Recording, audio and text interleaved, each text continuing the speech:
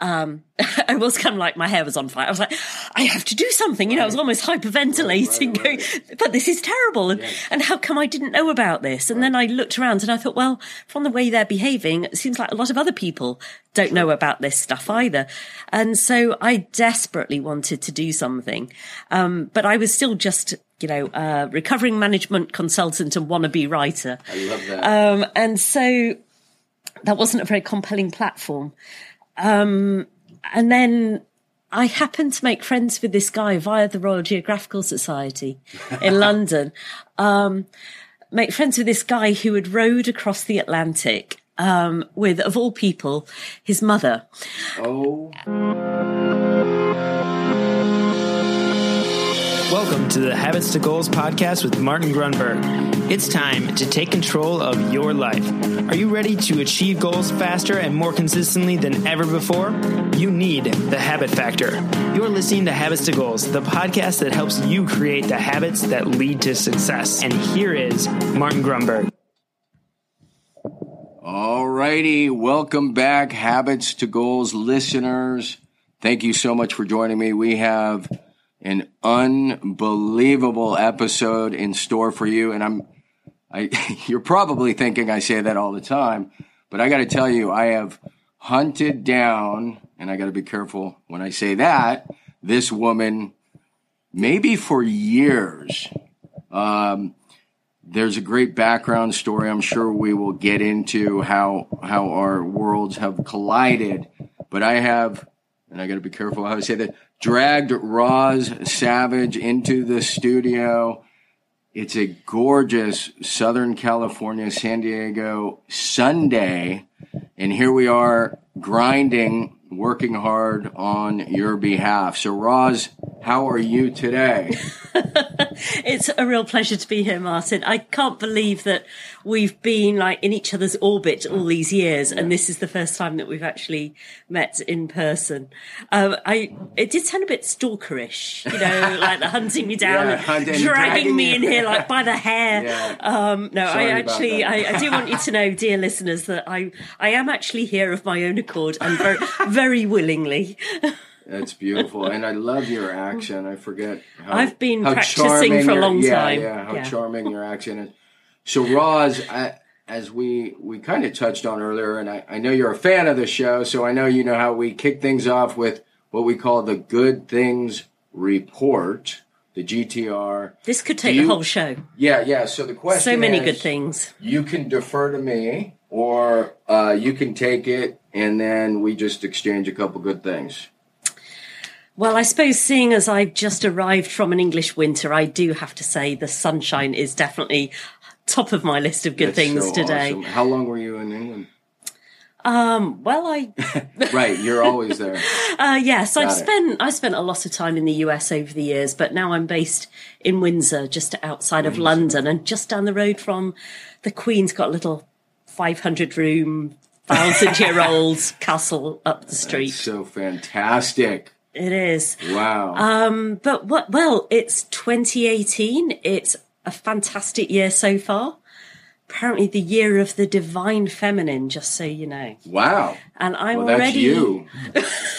doing my bit, Yeah. I'm seeing a lot of good things happening after, the last couple of years have been interesting on both sides of the Atlantic. Sure. But I'm feeling tremendously positive about this year. There are cool synchronicities and serendipities happening, which is always a good sign. Wow.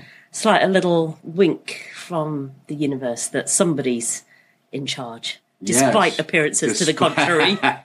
Well, everything's a test. Indeed. Well, my GTR, I'm gonna break my own rule and hit you with two. The first is I did. And I feel like I might have shared this on another interview, but in a different sense. So occasionally I'll do my little speaking gigs, and we did one here in San Diego, Junto Global, which is, if you've heard of Junto, Benjamin, it's like, what has Benjamin Franklin not done? So look it up later, but it's an incredible forum group, and it may even have some relevance to what we were talking about before. So anyways, at the end of that, and I've done this before, but I throw out hey, one of the most valuable things that I've done is become a big brother, volunteer to, it's just a program we have in America. I don't know if you're familiar with it. The point is, the reason it's a GTR, so 20 years ago, my little was 10 and a half. Today he's 30. How did that happen? But I'm sharing this to this group because they're incredible young men mostly. And I'm just saying, if you're on the fence, reach out, let me know. And a couple guys did. So I think they're on the track to becoming big brothers. And I love that. So that's my GTR. The other, I let the cat out of the bag. So in a few days-ish, I turn a half century, which is so horrible. But some of my very best mates, my best buddies, took me to something I'd never do, which is Torrey Pines watch the Pro Golf Tour. We had this VIP suite, all the food, all the drinks. So I'm still, that was Friday. Good thing we weren't trying to do this yesterday. So, can I just share something from the other side of 50? Absolutely. Because I turned 50 on the 23rd of December. Not a great date to have a birthday. Yay, thank you. And I gave myself the best birthday gift ever last year, which was to bring together 35 of my bestest girlfriends from around the world. And we rented a country house in the east of England. And we had, for a long weekend, a cross between a conference and a party and a sleepover. And it was when you bring together, I'm sure you like get this with your male buddies, but when you bring together 35 really sort of engaged, passionate, smart women, just sparks fly, friendships are formed, support networks are woven. It was just absolutely brilliant. So even now I'm still riding high on that wave. Right. I'm still buzzing. Well, that's fantastic. And I touched on it in the open. I'm going to give the reader/listener a bit of background. In the event you don't know, Roz is it's hard to encapsulate actually everything she does, but I want to, before I even get there, set the table. Almost like when I didn't know what she did or who she was, and it was either like a Google alert or somebody pointed out, but you had blogged about the habit factor, and you said something like, and at the end of the day, I check off my habits that are helping me get closer to my goals. And I love this lady. So I reach out to her, and then I'm reading about your background, and I'm just blown away. Like, wow, I cannot believe. So the short synopsis is, at the time, I believe you had rowed across the Pacific. Is that possible? If I had done the Pacific, I would have done the Atlantic as well, because the Atlantic was my first one. I think just to clarify, like rowed as in with a W in it. Yeah. Like rowed in a rowboat. Right, in a rowboat. ROWED. Yes. Right. Some people are like, you rode your bicycle across an ocean? No, not that's RODE. Yeah. Rode across the ocean. That's hopefully the Atlantic and the Pacific. But I think it was your first one. So you had just finished the Atlantic. Yeah, I did the Atlantic in 2005 to 6. Okay. And that was your first? That was my first. Yes. So, and I'm trying to think, because anyways, I don't want to bore the listener. The point is, because the book came out in like 2000. The app came out in 2009. So maybe it was the Pacific. Well, the Pacific, I had a failed attempt in 2007. Long story. Failure. And then I had a learning experience in 2007. Right. And then 3 successful stages from San Francisco to Hawaii to Kiribati to Papua New Guinea in 2008, 9, and 10. So this is the background. We're going to get into... And don't forget the Indian Ocean. 2011. No, we're not going to get... we're going to get into all of that. So ultimately, she ends up rowing with a W... Atlantic, Pacific, and Indian Ocean.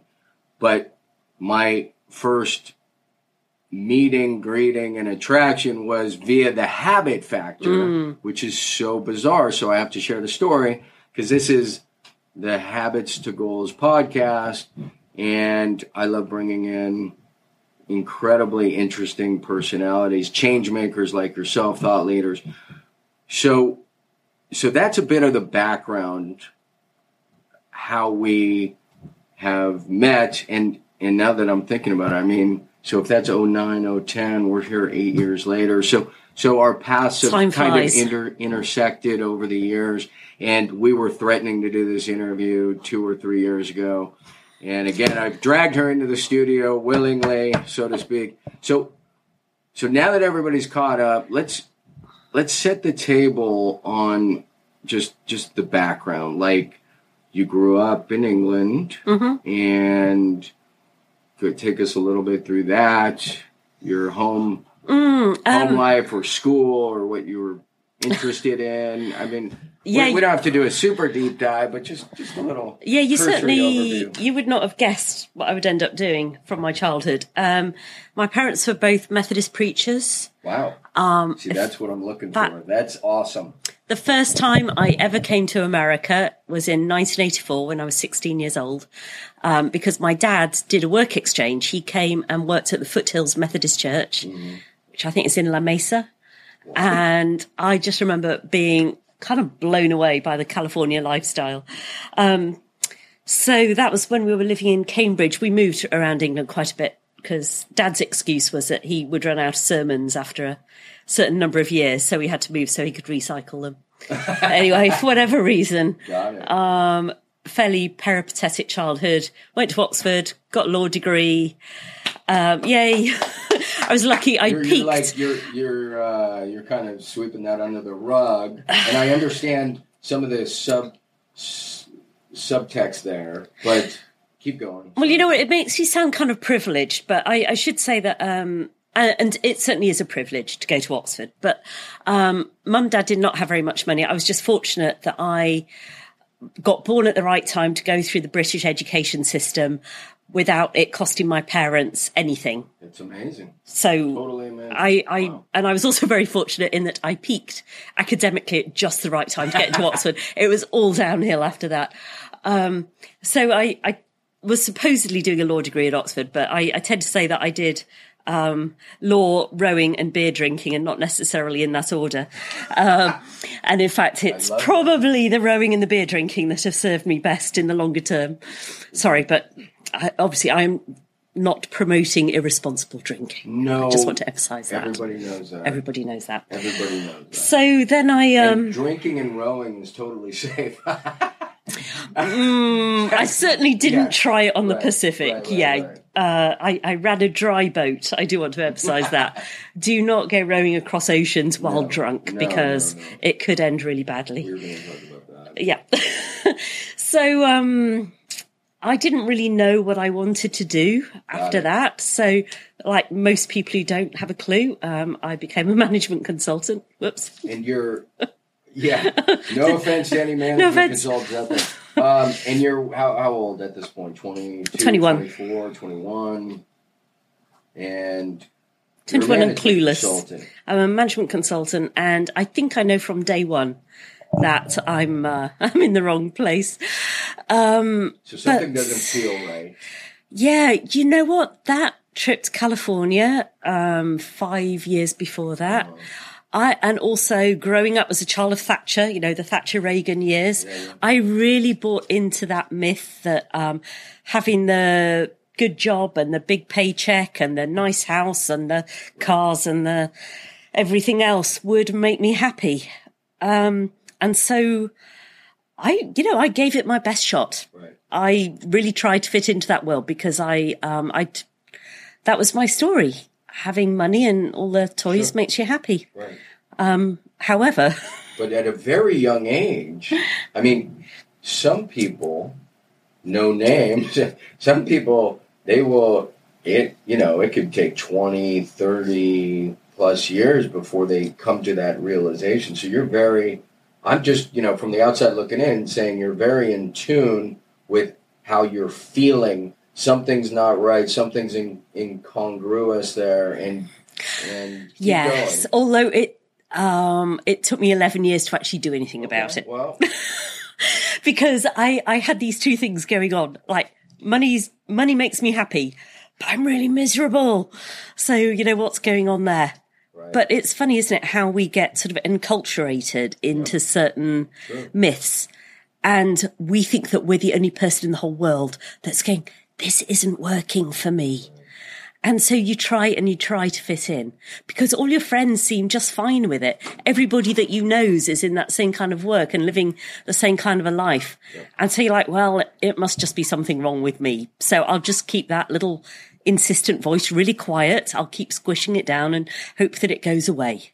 Because this is what grown-ups are supposed to do. Right. We're supposed to get up at 6 a.m. and get on the commuter train and go work a 12-hour day and pay into our pension plans and all of those sensible grown-up things. And then so you say 11 years, so you're 32-ish? Yeah. And something changes. And I'm going to say once again, very strangely, worth sharing, because a lot of the audience here knows this story.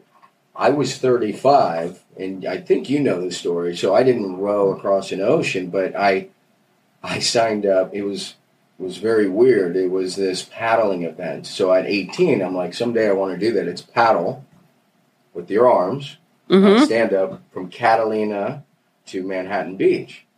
Not a big deal. It's 32 miles, but That's a pretty big deal. At 18, I'm thinking, I really want to do this. Next thing you know, you wake up, you're 35. And the way I share the story is there's a lot of parallels here. I say I was depressed, even though I had a fairly successful company, and just things didn't feel right. And it's the most bizarre. So this Catalina Classic ends up leading to the Habit Factor book and app. And because the way to figure out how to paddle was tracking my habits and going through. So what I'm sharing here is I did a bucket list at 35. You had the same sort of like catalyst at 32. So what's happening there? At a point you're just like, enough is enough? Or? Well, I knew I eventually had to admit to myself in the face of compelling evidence that I actually was extremely unhappy. I wasn't thriving in my career. Looking back now, I can see it's because it didn't mean anything to me. There was nothing in my work that really resonated with my values. Without wanting to sound too spiritual about it, but I will anyway. There was nothing in that work that fed my soul. And I can remember standing on the train platform on a cold winter's morning and it's dark and I just feel like my soul is dying. And there's suddenly this urgency, like I have to do something while I still have a soul to shrivel, before it dies completely. Yeah. And so I started reading self-help and personal development books and Stephen Covey, bless him, and his 7 Habits of Highly Effective People, habits. Yes, yeah. And one of his habits is begin with the end in mind. And so he suggests this exercise that you picture the ultimate end, your own funeral, and you're the one in the casket. And there are people talking about you and how you lived your life. And 2 versions. What do you want them to be saying? And what are they going to say if you carry on as you are? Right. And so I sat down one evening and I did this exercise and I wrote the fantasy version first, the one that I wanted them to be saying. And it was just like I'd opened a door into this parallel universe where I was living the life that I was supposed to be living. And my friends would be saying, I mean, apart from the fact that they were so sad and they missed me dreadfully, that they admired the way that I'd gone out and really lived life to the full. And I didn't always succeed, but even if I failed, I would pick myself up and dust myself off and try again. That I just got out there and lived the heck out of life and wasn't held back by fear and self-limiting beliefs and all of that stuff. And it felt so real. Like I could feel what it was like to be living that life. That's so awesome. And it was this amazing technicolor, vivid, vivacious life. Great. And then I had to write the version that I was actually heading for if I carried on as I was. And there was nothing wrong with it. it conformed to a lot of our culture's definitions of success. Mm-hmm. It was nice and sensible and comfortable and secure, if there is such a thing. And it was what I had thought I wanted, but I realized in that moment that actually it wasn't what I wanted at all. That having the big house and the 3-car garage actually was not what I wanted my legacy to be. Right. So I wish I could say that I went into the office the next day and immediately quit and strode out to live a life of adventure, but I didn't because I was terrified because I didn't know anybody who was living that kind of a life. Or if I did, they were just in books or on TV. They weren't real people. They were sort of those people, the brave people, the adventurers and explorers and all of those. They weren't people like me. Right. But there's a danger in a little knowledge, but from the little I know about sort of psychology and neuroscience, I feel like my subconscious, in that moment when I really emotionally engaged with that vision of my potential future, even though I couldn't see any way of bridging the gap from my present reality to that potential reality, it was like my subconscious had gone, hell yeah, that's the life we want to be living.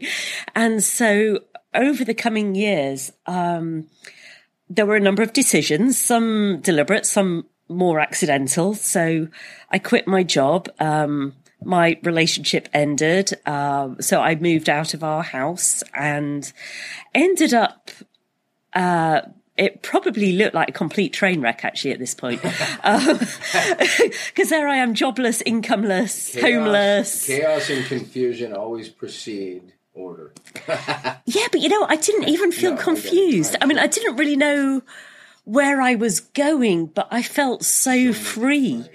And I think up until that point, I'd almost, it's going to sound very ungrateful maybe, but when you're good at jumping through society's hoops, when you're good at passing exams and getting a good job and, attracting a successful mate and all of those things, you get the pat on the back and that becomes quite addictive.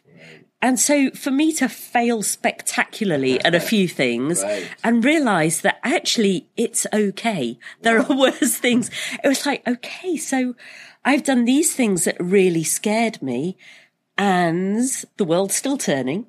So now what can I do? Yep. It just opened up vast new horizons in my mind, of all the potential out there. And it was, okay, I'll speed over this. No, it's really good. And that leads you to Peru. Okay, perfect. I know that's not what you were going to say. I did go to Machu Picchu. I decided that I was going to travel. I'd never really backpacked before. Right. And as I'm here just sort of exploding all of my self-limiting beliefs. Well, by now, 34. Like 34. I've dabbled in a few other things. Sure. I've been a photographer. I've been a baker. It was 2003. So I'd be 35. Right.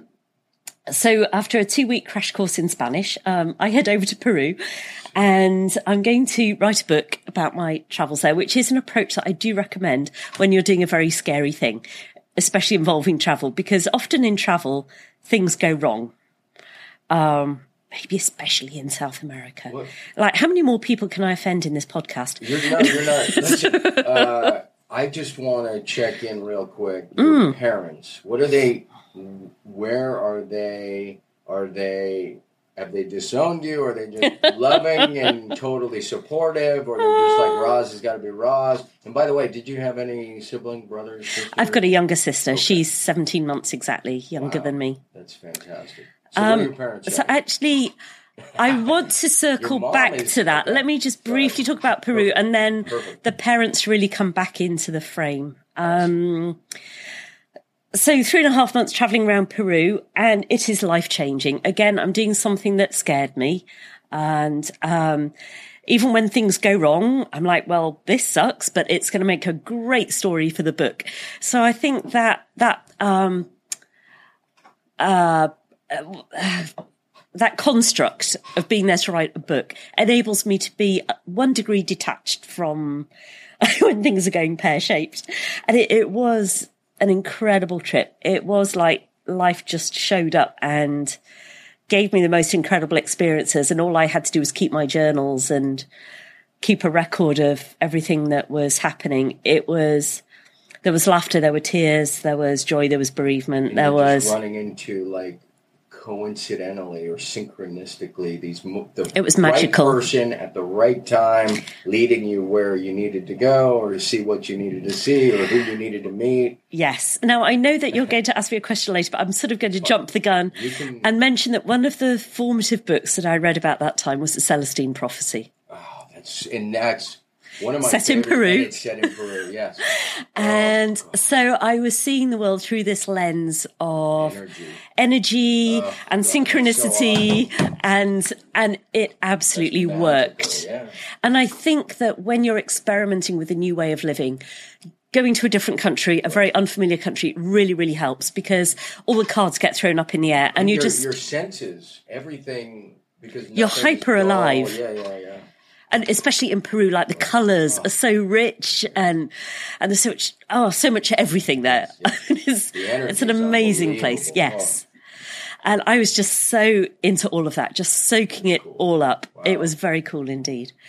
And while I'm there, one of the things that happens is like one of the most amazing things was I went on this pilgrimage from Cuzco up to, a glacier in the mountains outside of there. So we traveled through the night on a castle truck and then we hiked and there were 30,000 pilgrims all in this valley, for the pilgrimage of Coyuriti and, crazy few days. I was one of maybe 10 white faces that I saw amongst 30,000, of the Peruvian Indians. So the indigenous people who were there before the Spaniards arrived. Just incredible. I was pretty confused because, Spanish was not, but my Spanish was very sketchy. Also their native language was Quechua. So they only had a little bit of Spanish. So we so they were trying to explain to me everything that was going on. But, we were both very much operating in a far second language. Awesome. But third language. It helped to really surrender to, I have no idea what's going on, but it's all good. Wow. But something really significant, well, there are many significant things, but one that had ongoing significance particularly was they were telling me that every year when they go up to this glacier, they have to trek a bit further because the glacier is retreating. It's getting smaller and smaller. So this is 2003. This is before An Inconvenient Truth. And I can't even remember now whether I was aware of climate change. I think we sometimes forget from now we hear so much about it. Right. I don't think it was on a lot of people's radar back then. And so I was like, oh, what's happening here? So when I got back to England, once I'd written the first draft of my book, what was it called? The book's called 3 Peaks in Peru. It's actually never been published. Okay. Because there were 3 significant mountains that I went to. I love it. And also the 3 months that I was there, the story almost formed itself into these 3 peaks of ascending height of my experience there. Three's a magic number. It is, very much so. So it's actually still the book I'm most proud of, but as yet unpublished. So any publishers out there, just saying. I have one quick question because I think if I'm a listener, every once in a while I try to imagine you said there was compelling evidence about things were failing or things were that you needed to change. So I'm going way back. Yeah. Just share, like, if it's not too personal, or maybe it is and you're willing to, but a few things that were compelling you to make this shift, to drive the obituary exercise or take the next step and be willing to be fired or quit the job or be willing to leave the relationship. Like, what was the evidence? Like, was it just your heart? Deep unhappiness, plummeting self-esteem. Okay, got it. Yeah. A sense that there was a serious mismatch between who I was pretending to be on the outside and who I was on the inside, but not knowing who I was on the inside. And in fact, it was very sad to leave the relationship. But I knew that to find out who I was, it's this kind of, at the time I thought I was, I won't say unique, but none of my friends seemed to be having these doubts. But then I found out about this Jungian concept of individuation that often happens to people in their 30s or 40s, where they start asking those big existential questions of who am I? What am I here for? What is life all about? And I'd realized that life is all about having a big house was not working for me, that I needed something deeper. That this was a question that only I could answer, that I could read all the self-help books that I wanted, but ultimately there isn't a shortcut for doing the work. You and I have both written books where we're really trying to help people. And I've certainly learned a hell of a lot from reading books, but ultimately you still have to find your own answers because we are all different. And it really is this deeply personal work with a capital W that I think I don't want to say we all have to go through, but I certainly had to go through in order to find out who I was and how I could be happy. But those are the telltale signs I was just looking for, because I think those are the things people may relate to, whether it's self-esteem or happiness or purposefulness, and all really good telltale signs, and then driving you towards this new direction. So. I think the unhappiness is the first clue. Yeah. Okay. And for me, that arose from the lack of congruence between what I was doing and who I thought I might be. And then you're trying to figure out who you really are. Yes. And figure out those values. So we talk, before we get into the next part, whether it's in the course, in the book, just going through those values exercises is so critical. It really is. And even going back to the obituary exercise, did you hear that kind of is rooted in Alfred Nobel? Have you heard that story? I have heard that story, The Merchant of Death. Yes. He's dead. The Merchant of Death is dead. And he is reading that thinking, this is how I'm going to be remembered? Because his brother had died and they published in the newspaper the wrong obituary. Right. Yeah. So I only heard about that subsequently. So that's why he founded the Nobel Peace Prize, was so that he would not be remembered as the Merchant of Death. All right, a quick timeout. Again, thank you so much for joining me in Habits to Goals. I hope you are digging this interview. I want to share with you something pretty cool we've just thrown out there. You can catch this either live or recorded. It's a webinar I put on. It's about 60 minutes. It goes through 9 major tips. It gives you background about the habit factor, a little bit about me, and an overview and intro to something we have put together called the 28-Day Breakthrough. Fantastic course. Really, the goal of which is, it's the old, you don't feed a man a fish or woman, you teach them to fish. And so this is built above, beneath, around the habit factor, really gets in depth with mission, vision, values, some great modules around goals in particular, energy, the mastery mindset. Those are modules that are included. Anyways, check it out. All you have to do is go to thehabitfactor.com/28. That's the number 28 day, D-A-Y, webinar. That's thehabitfactor.com/28-day webinar. You can get the info, sign up, and hopefully we'll see you on the inside. And with that, let's get back to this fantastic interview. Cheers.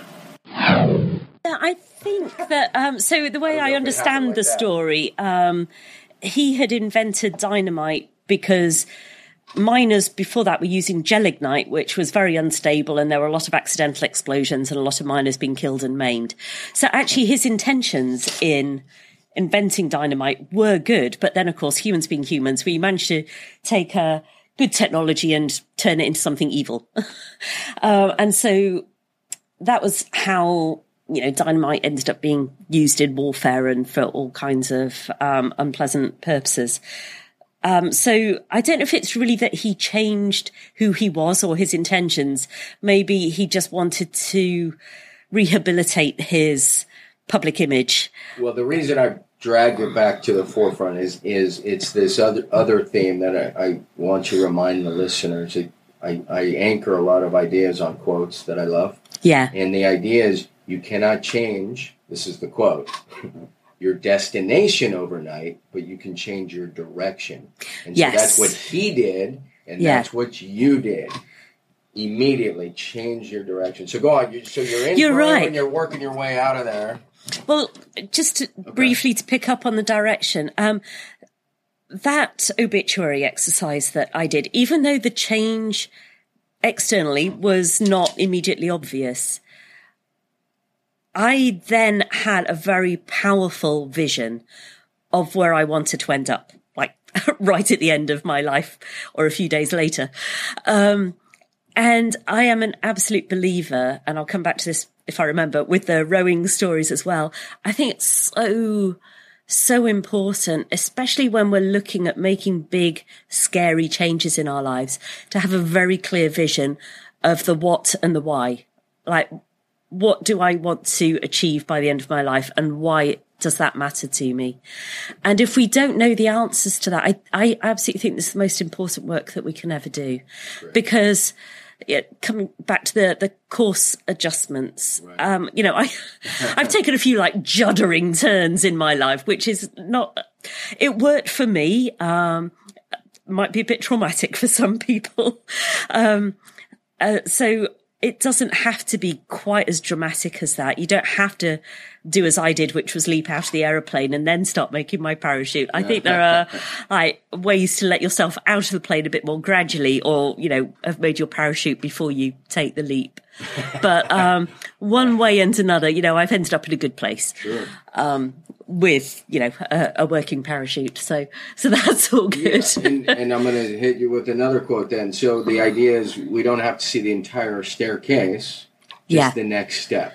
Oh, that's becoming increasingly true for me as I get older, actually. Okay. I still think it's important to have a vision, but also I sometimes call it the bifocal approach, which is I want to know where the destination is, and I will focus on what I need to do right now, today, to get one step closer to that. But I can't possibly know everything that's going to happen in between.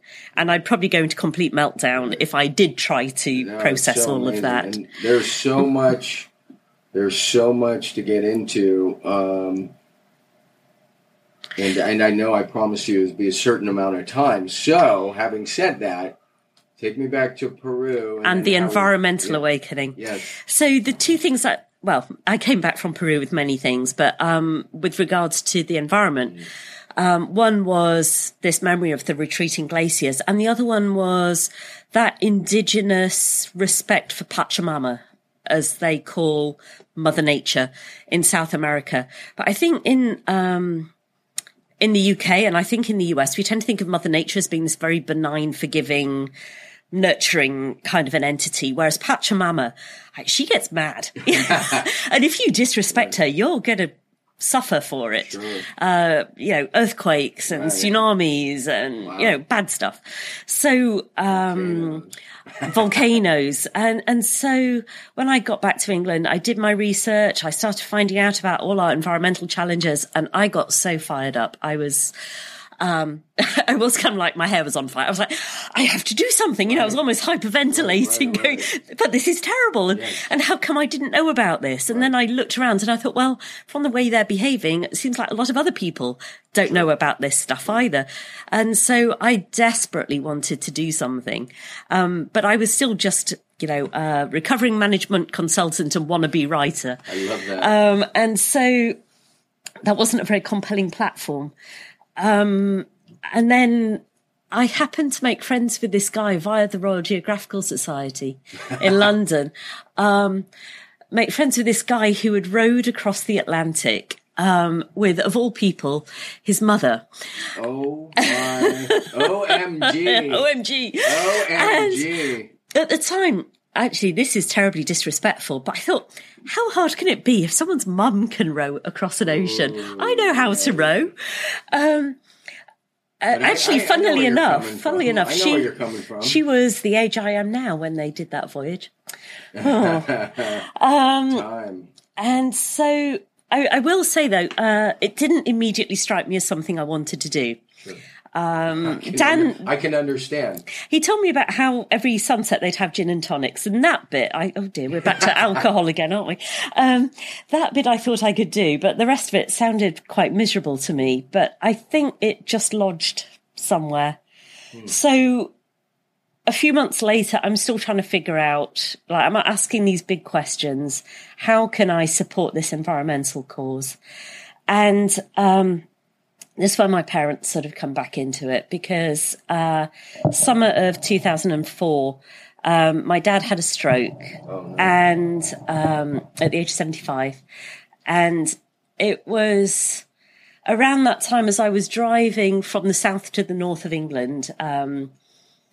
I'd already been up there once or twice to see him, but I'm driving back up, and like a long drive, and you know how your brain just sort of goes into like alpha waves. It's like the chattering brain subsides for a little while, and the subconscious can get a word in edgeways. And get sparks of insight. Light bulb over the head moment. You know? Yes. Talk to me. I will row across oceans to raise environmental awareness.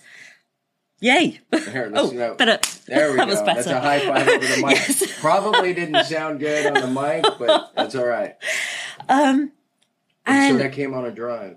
It did. Yeah. And I mean, it's such good thinking time, isn't it, when you're on a long journey? It's the best. So my quick theory on this is that if some people believe in this idea of superconscious, and so the conduit to that, I believe, is the subconscious. And so that's why when you're brushing your teeth, you're doing something habitual. Yeah. You go into subconscious mode, and then you're like, oh, I can invest here, or I can do this. The point is, the spark of insight comes when you're in subconscious mode. So Edison took a nap. Einstein, I don't know what he did, rode his bike. You played his violin. I think he played his violin. Yeah. And that's the habituation that leads to subconscious, which is the link of insight. Yeah. And I think we can deliberately, once we're aware of that process, we can use it. Like, we can take a nap. If I could play the violin, I would. But, you know, we couldn't step away from the problem. Sure. In fact, cool, we really are going into all my bad habits here as well. But I used to smoke, and I would have so many good ideas while I had to step outside for my 10-minute cigarette break. And of course, I'm breathing, you know, it's my... That's crazy that you smoke. But I can see that as a recovering management consultant. Got it. Well, you know, it was London in the early 90s. Believe me, I was not the only smoker in my circle. I know you weren't. I haven't had a cigarette since 2004. That's the spark of insight. And then let's get into, so your first voyage is probably... Actually, can I just say a little bit more about that? Because... I think there's something important that has to... We're on your time frame. There's something important that has to happen after the light bulb moment. Action. Because, you know, that is the call to adventure in, like, the hero's journey. And to emphasise that, I'm not saying I'm a hero. I'm not saying you have to be heroic to have a hero's journey, because the sort of archetypal story is there is the call to adventure. And at first the hero goes, no. Yeah. I think you got the wrong guy. I think you meant to go next door, because that's not me. No, that's not really my thing. Rejection. Yeah. And so after the light bulb moment, immediate thought was, that's perfect. Second thought was, that's insane. Like, I've spent, I think, 4 days sailing in my life. I don't know the ocean. I know nothing about this. I've never had a big adventure. I'm not that kind of person. Like, all of these reasons and excuses and get out clauses why. That's not my job. So I spent a week sort of battling backwards and forwards. And I used to say, and of course, like in this battle between the head and the heart, or the conscious and the subconscious or whatever, I said, inevitably the heart won. And then someone went to me, they said, that's not inevitable at all. So a lot of people have this battle between the head and the heart, the conscious and subconscious. And often it's the sensible grown-up voice going, don't be silly. You know it's a terribly bad idea. That's right. You'll only regret it. That's right. And so often we give in to that one. Correct. Because the other ones, Steve Jobs quote about the crazy ones. That's right. Yeah. But I suppose I had done so much work by that point on, all of these exercises, and I've been hanging out with very cool friends like my mentors. And I realized that if I didn't answer this call, then I would be betraying all of that work that I'd done, all of the progress that I'd made. And I just couldn't do that to myself. Who did you tell while you were still unsure? I didn't tell anybody while I was unsure. And then even when they start coming up with all the reasons. Sure, who did you tell? Well, I told my mum. Okay, that's about it. That was the commitment, but just put yourself in my poor mum's shoes for a moment. So there she is, her husband's in hospital, having had a severe stroke. And her daughter wants to go die in the middle of the Atlantic. Exactly. So mum just kind of went, nice weather we've been having recently. Completely changed the subject. And, of course she was overwhelmed. Right. About 3 weeks later, my father died. As deaths go, I'm glad he didn't have a long and protracted illness. Right. So I did tell him about my intention, but he wasn't really functioning all that well by then. Actually, my sister, much more directly as a result of my father's death, decided at that time that life was short and that she was going to go travel around the world for 12 months. You inspired her. No. Yes. Do not suggest that to my little sister. I know. But she entirely made up her own mind. And I do want to say that she has gone on to do the Pacific Crest Trail, many other like the Camino de Santiago, and this year she's off the old she's don't say that about my little sister. She is her own person. We're not going to let her know about this. We all have little siblings that have the same challenges. Maybe I'm a chip off her block. Right, anyway, let's say we're both chips off my mum's block because mum definitely has the adventure gene. I love it. Yeah. So, and my sister's doing the Continental Divide Trail this summer. So if you're anywhere in Colorado, New Mexico, maybe somewhere along the Continental Divide, somewhere between there and Montana, Wyoming. I've missed out a state somewhere. Love it. Apologies to people in the state I've missed out. So I was committed, and 14 hectic, crazy months later, I set out on my first ocean. And obviously we'll do this again. We don't have time for there's a ton of preparation, ton of research. You're reading, you're studying, you're talking to people who lots know of courses, do this. Lots of conversations. But then you set out. Yes. And it's just you and you, right? I mean, you have radio communication, some form of cellular contact. I have a satellite phone. Satellite phone. That's what I was thinking. Yes. And for most of that voyage. It didn't work for the last 24 days. Well, that's where I was going to go. So what was the longest period where you're talking to nobody? 24 days? 24 days of not speaking to anybody at all other than myself and the ocean.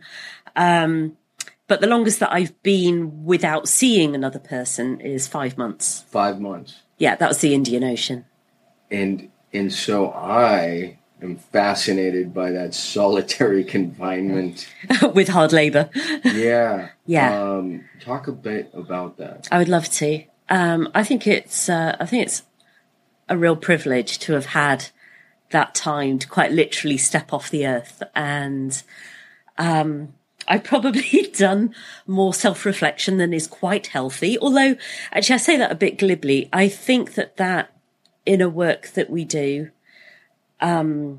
is incredibly important. And especially that first voyage when I did have a stereo on board, but for the first month I couldn't use it because everything on my boat was solar powered and there wasn't enough sunshine to power anything other than the essentials, which the water maker, the GPS and the satellite phone.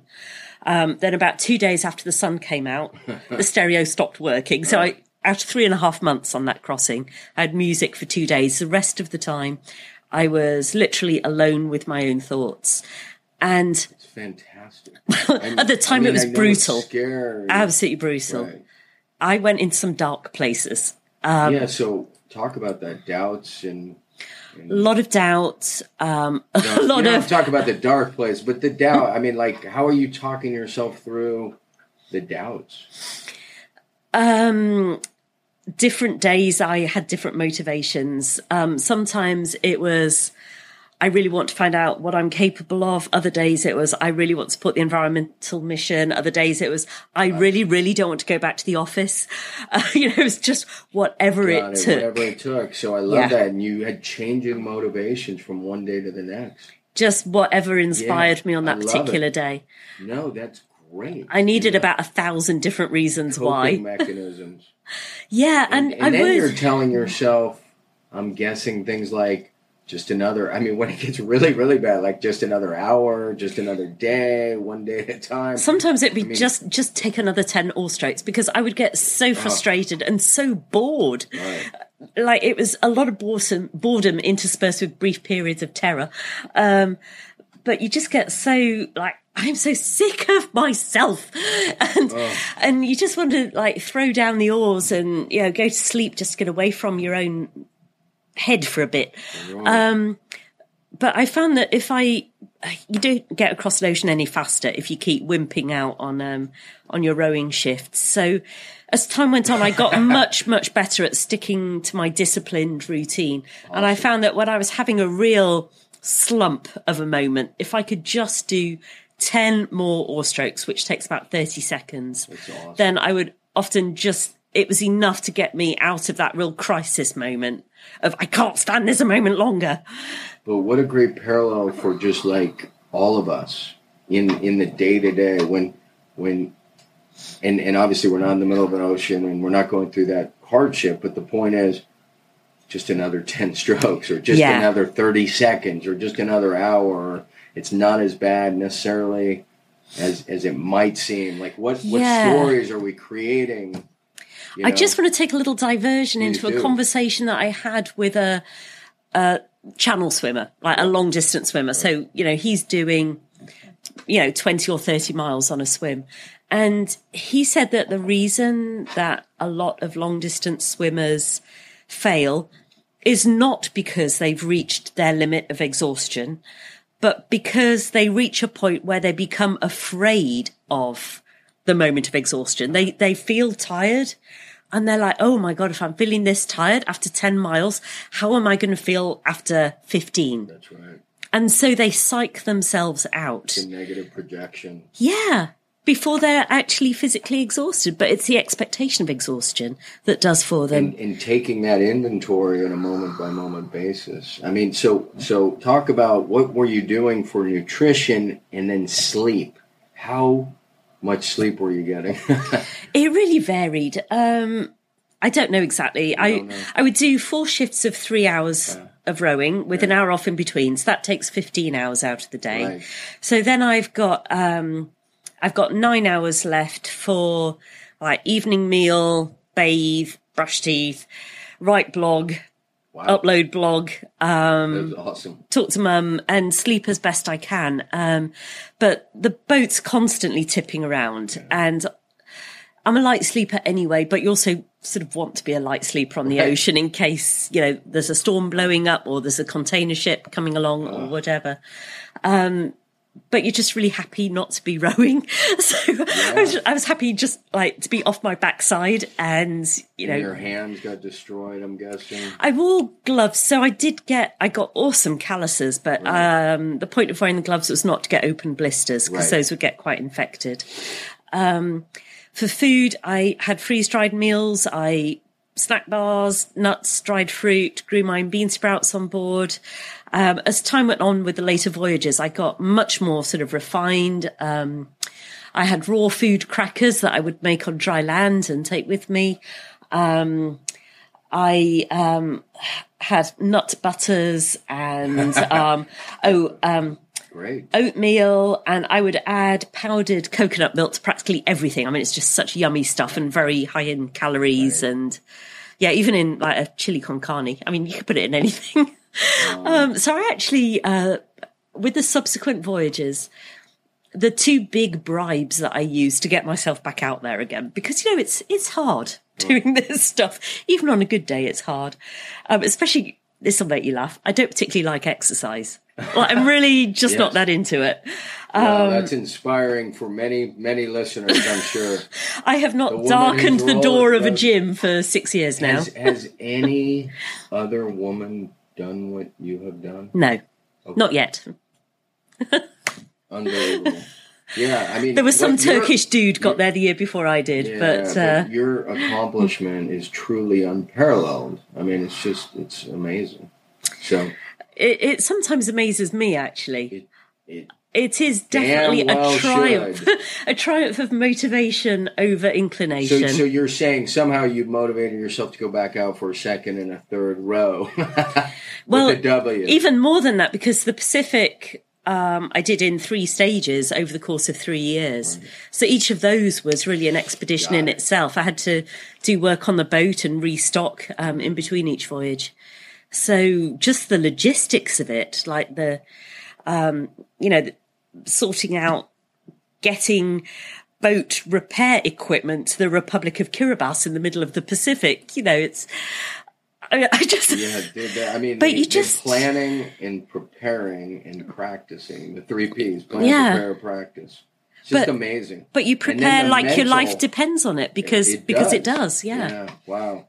All right. Well, we could keep going. I know, we're kind of up against it. I want to hit some of my typical, you know what? It's one of my standard questions. So I'll back it up and work our way to our close since we are rounding third base here. So this is the question. Mm-hmm. How do you battle through tough days? Well, the glib answer is it's very difficult to quit in the middle of an ocean. Yeah. Like, what are you going to do? Yeah. You can come up on the deck and go, I've had enough. Like, I've had it up to here. I'm done. That's so great. I love that. There's no quitting. There is no quitting. Yeah. So you just have to hang on in there and find a way to be with yourself for that long. Something I really want to say about that is if we were having this conversation 20 years ago, I would be such a different person. Certainly from the inside, I feel like night and day. And one of the things that I used to believe that I now know is completely wrong. I used to believe that you had to have courage before you did something like this. You had to have perseverance before you did something like this. You had to have all of these like gritty qualities before you could have a big adventure. And that's completely the wrong way round. You get these things by taking the action, by having the adventure, and that unleashes all of these things that you have inside. You don't get courageous by sitting on the couch eating chocolate chip cookies. You have to get out there and test yourself. I am so in love with that comment because I write over and over and over about habit, and my point is grit is a habit. Yeah. And courage and all these things, these are traits that grow stronger with use, just like a muscle. And so taking that first step is in many ways the hardest thing to do. It is. And that's when you need the motivation. Yeah. So I needed that catalyst of my environmental awakening to give me the motivation to actually start taking the action, which then called forth out all of these things that I didn't even know I had until I got onto the ocean. So I have a course called the 28-Day Breakthrough, and the foundation is built with purpose and values and all these things, getting the foundation squared away. The reasons why. Yeah. So the next question is, how do you, Roz Savage, define success? It's a moving target maybe, and a lot of people have different answers. For me, I found. Yeah, for me, I would say I could go on about this a lot, but I think at its essence, it's inner peace. It's knowing that I am doing what I'm here to do. That congruence between who I am and what I'm doing. So I don't even particularly have to, paradoxically, succeed in that kind of success. It's just knowing that I showed up and I did my best. I love it. Purposefulness. This is called the Habits to Goals podcast. So I'm wondering if you could share maybe your 3 best habits as you see them, and maybe one that you're trying to change or modify. But we'll start with the good ones first. Journaling. Awesome. I've been journaling, well, on and off since I was 8. I took a break from about 18 to 32. But from 32 to 50. I don't journal every day, but I notice that I feel a lot better if I do. And if I haven't journaled for about a week, then I'm pretty much a pain to be around. For me, it's partly a record of what's going on, but it's much more a sense-making exercise. Right. And weaving together stuff that's happening on the outside, thoughts I'm having from the inside, spiritual learnings, just really, a lot of it is about self-definition. And who am I? How am I showing up? How am I spending my time? And also, incidentally, if you think you don't have time to journal, you'll probably find that if you do make an hour or 2 a week to journal, you'll find that a lot of the stuff you're spending your time on, you don't actually need to be doing because it's not taking you towards your goals. It gives you clarity. It does. I mean, I don't do it hardly as much as I want to, but when I do it, I feel so much more clear. I love it. And I find it important to do it by hand. I have these beautiful notebooks that look like old leather. They're not, but they look that way. And a nice gel tip pen. And so just the process of forming the letters, I think it does something in my brain that feels very good and very relaxing. And I love it. So that's my number one habit. In the mornings, I have a nice little session of stretching and meditating. Yay.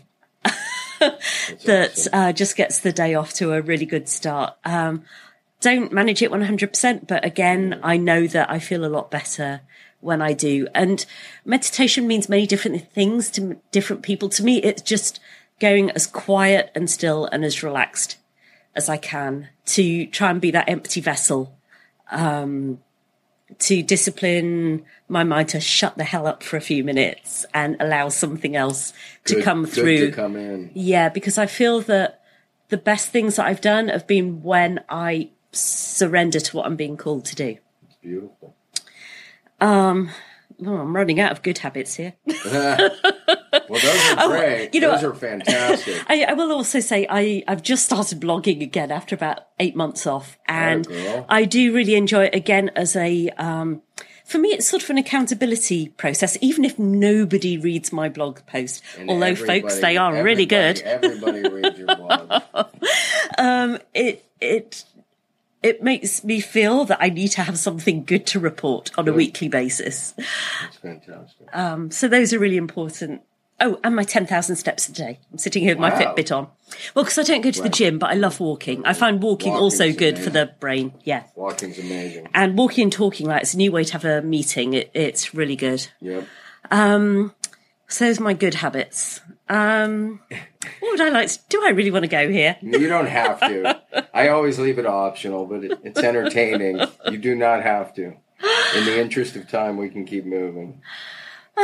Well, a lot of my friends are giving up alcohol, which I fully commend and support and applaud. Right. I'm just not willing to go there. Right. But I have quite a number of friends who are sort of energy workers in various ways, and so it's very important to them to be a really super clear channel. I feel like we're in the same place. So what I started doing is having certain days that are on-off days. Yeah. Rather than, because I believe in moderation. All right, well, that's fantastic. Transformative books. You you mentioned the Celestine prophecy earlier. Yeah. Is there anything else worth talking about? We're almost finished here. Environmentally, I loved Ishmael. Okay. Again, it's a novel that puts across some very important concepts. It's really about how humans are abusing the earth, and how we sort of fight this impossible race against hunger. But as soon as we figure out ways to grow more food, we just produce more people. So we never actually win that race. It really changed the way that I saw the relationship between humans and nature, that we are part of nature. Yeah. And at the moment, we seem to be living out this narrative that we're separate from nature, that it's there purely to serve us. But that's a very dangerous story, because we live in the ultimate closed loop system of planet Earth, and we're kind of becoming victims of our own success. Like, we've been wildly successful, I think we're the ultimate victims. The irony with the Save the Earth is the Earth is fine. Fine. Yes. That's what absolutely agree with that. Just going to shake it's us the off humans, like a bad disease. It's the humans I worry about. And although I have days when I'm not that keen on humans, even so, most of my best friends are humans, and I'd like to see us be around for a while yet. Be nice. I'd also just like to mention Conversations with God was, even though I, having been brought up by two Methodist preachers, I went through a real stage of That's awesome. Not being into the G word. But the phrase in that rocked my world was that we have, I'm paraphrasing here, we have a duty to be the grandest version of the greatest vision that we ever had of ourselves. Not in a self-aggrandizing way, but to raise the average level of consciousness. So when we raise ourselves up, we raise everybody up. Yeah. So actually, it's the most generous thing that we can do in the world is to be our best selves. To be your best self. Wow. But that phrase gave me permission to really dream big. I don't think I would have had the audacity to even think about rowing across the oceans if it weren't for that concept of the grandest version of the greatest vision. And I love that take, because it's not about you, it's about others. Absolutely. It's about us. Right. Yeah, and not just high five. Oh. Not just that was the best one yet. Yeah, that was amazing. Well, with practice, we're going to get better. Okay, any other book before we move on? No, I like threes. I think we've done three now. So a website, tech tool, gadget, app, anything that you just, besides the phone itself, that you can't live without. Well, obviously, I love my GPS. Oh, yeah. Because you'll also laugh at this, but I have the world's worst sense of direction. So, that is so funny. I have my lovely little Irish man in my phone that tells me where to go. Evernote, I use a lot.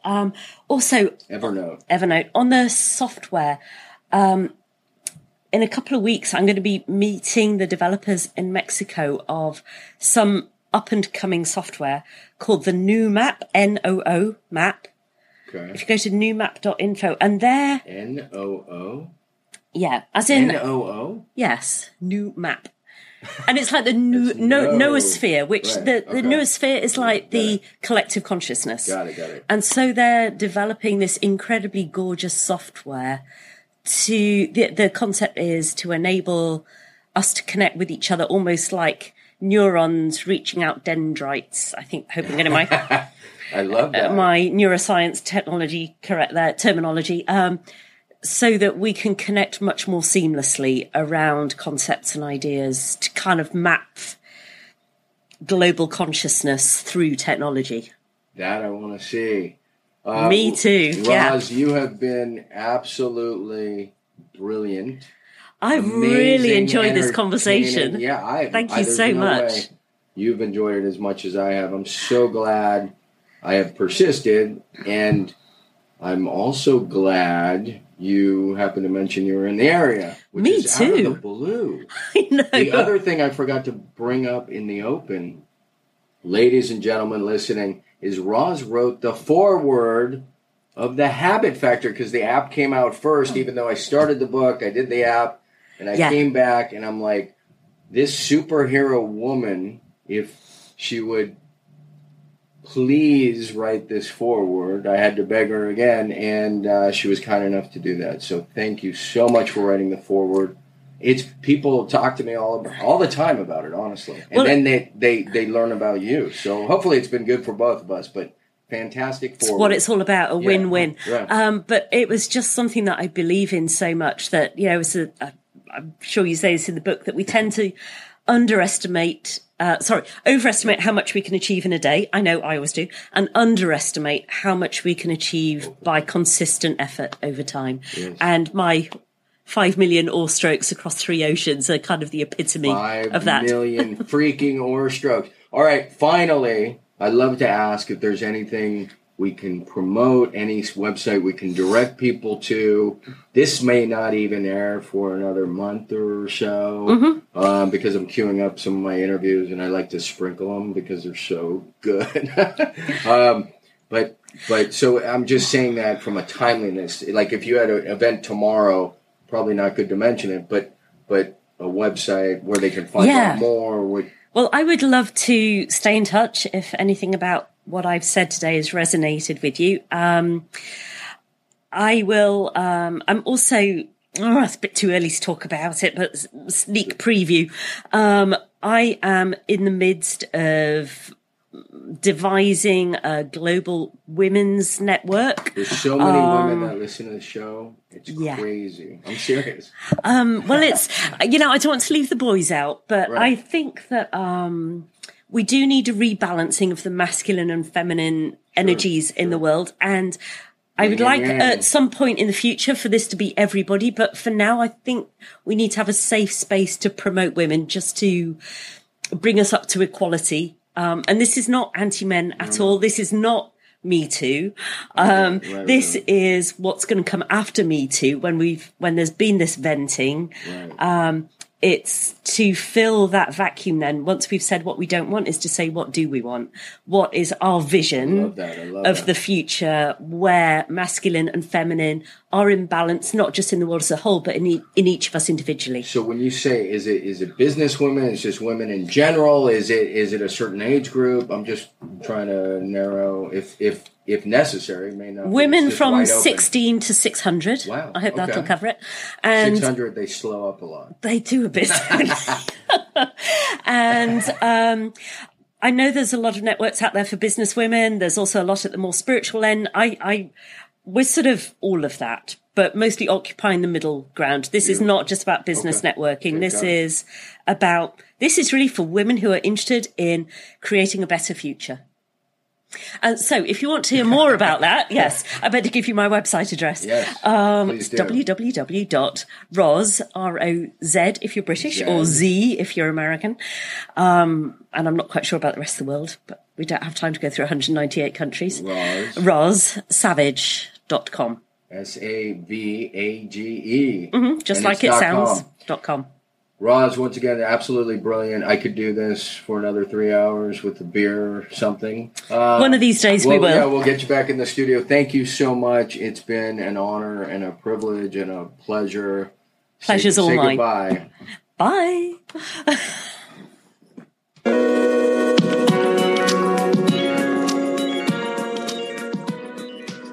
Today's episode is brought to you by Audible.com. There are over 180,000 titles to choose from. If there's one thing I know, and I think Jim Rohn was the one who said this originally, in 5 years, the difference in your life will be largely based upon 2 things: the books you've read and the relationships you have fostered.